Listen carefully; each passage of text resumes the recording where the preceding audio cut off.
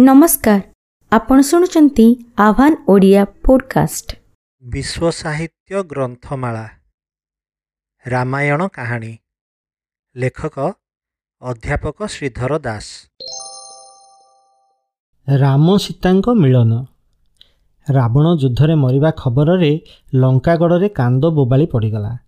मंदोदरी प्रभृति राणी माने नररू बाहरी उच्च स्वर क्रंदन करने लगिले। विभीषण मध्य भाईर मरण देखि बहुत कांदिले। रामंक आदेश रावणर शबकु सम्मानर सह दाह करागला। राम विभीषण को लंकार सिंहासन रे बसाई अभिषेक कराइले। हनुमान जाई सीता को संवाद देले जे युद्धरे रावण मरीछि और श्रीराम तांकु देखिबाको अपेक्षा करी रहिछंती। एही शुभ संवाद सुनी सीता कहिले, हनुमान, एही शुभ संवाद पाई तुमको पुरस्कार देबाको मोर किछि नाही। हनुमान कहिले, देवी, आपणक संतोष ही मोर पुरस्कार। त्रिजटा सीता को स्नान कराई उत्तम वस्त्र और अलंकार पिंधाई देला। सीता आनंद मनरे रामंक पाखरे पहुँची तांकर पाद वंदना कले।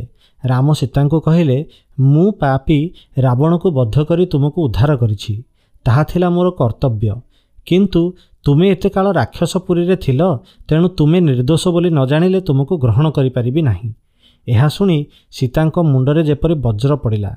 से कांदी कांदी कहिले, अग्नि जला जाऊ, मु सेही अग्नि रे प्रवेश करिबि। जदि कथारे कार्ୟରେ बा मनरे रामंक छड़ा अन्य काहाकु मु केबे चिंता करिथाए, तेबे अग्नि रे भस्म होइजिबि।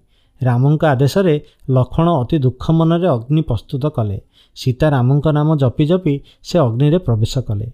किछि समय परे निजे अग्निदेवता सीता को कोଳରେ धरी उभा हेले। अग्नि सीतांकर केश सुधा स्पर्श कर देखि समस्ते राम सीतांकर जयध्वनि कले। अग्निदेवता कहिले, हे राम, सीता परमा सती, पाप तांकु छुई नाही, आपण तांकु ग्रहण करंतु। राम एबे आदर रे सीतांकु ग्रहण कले।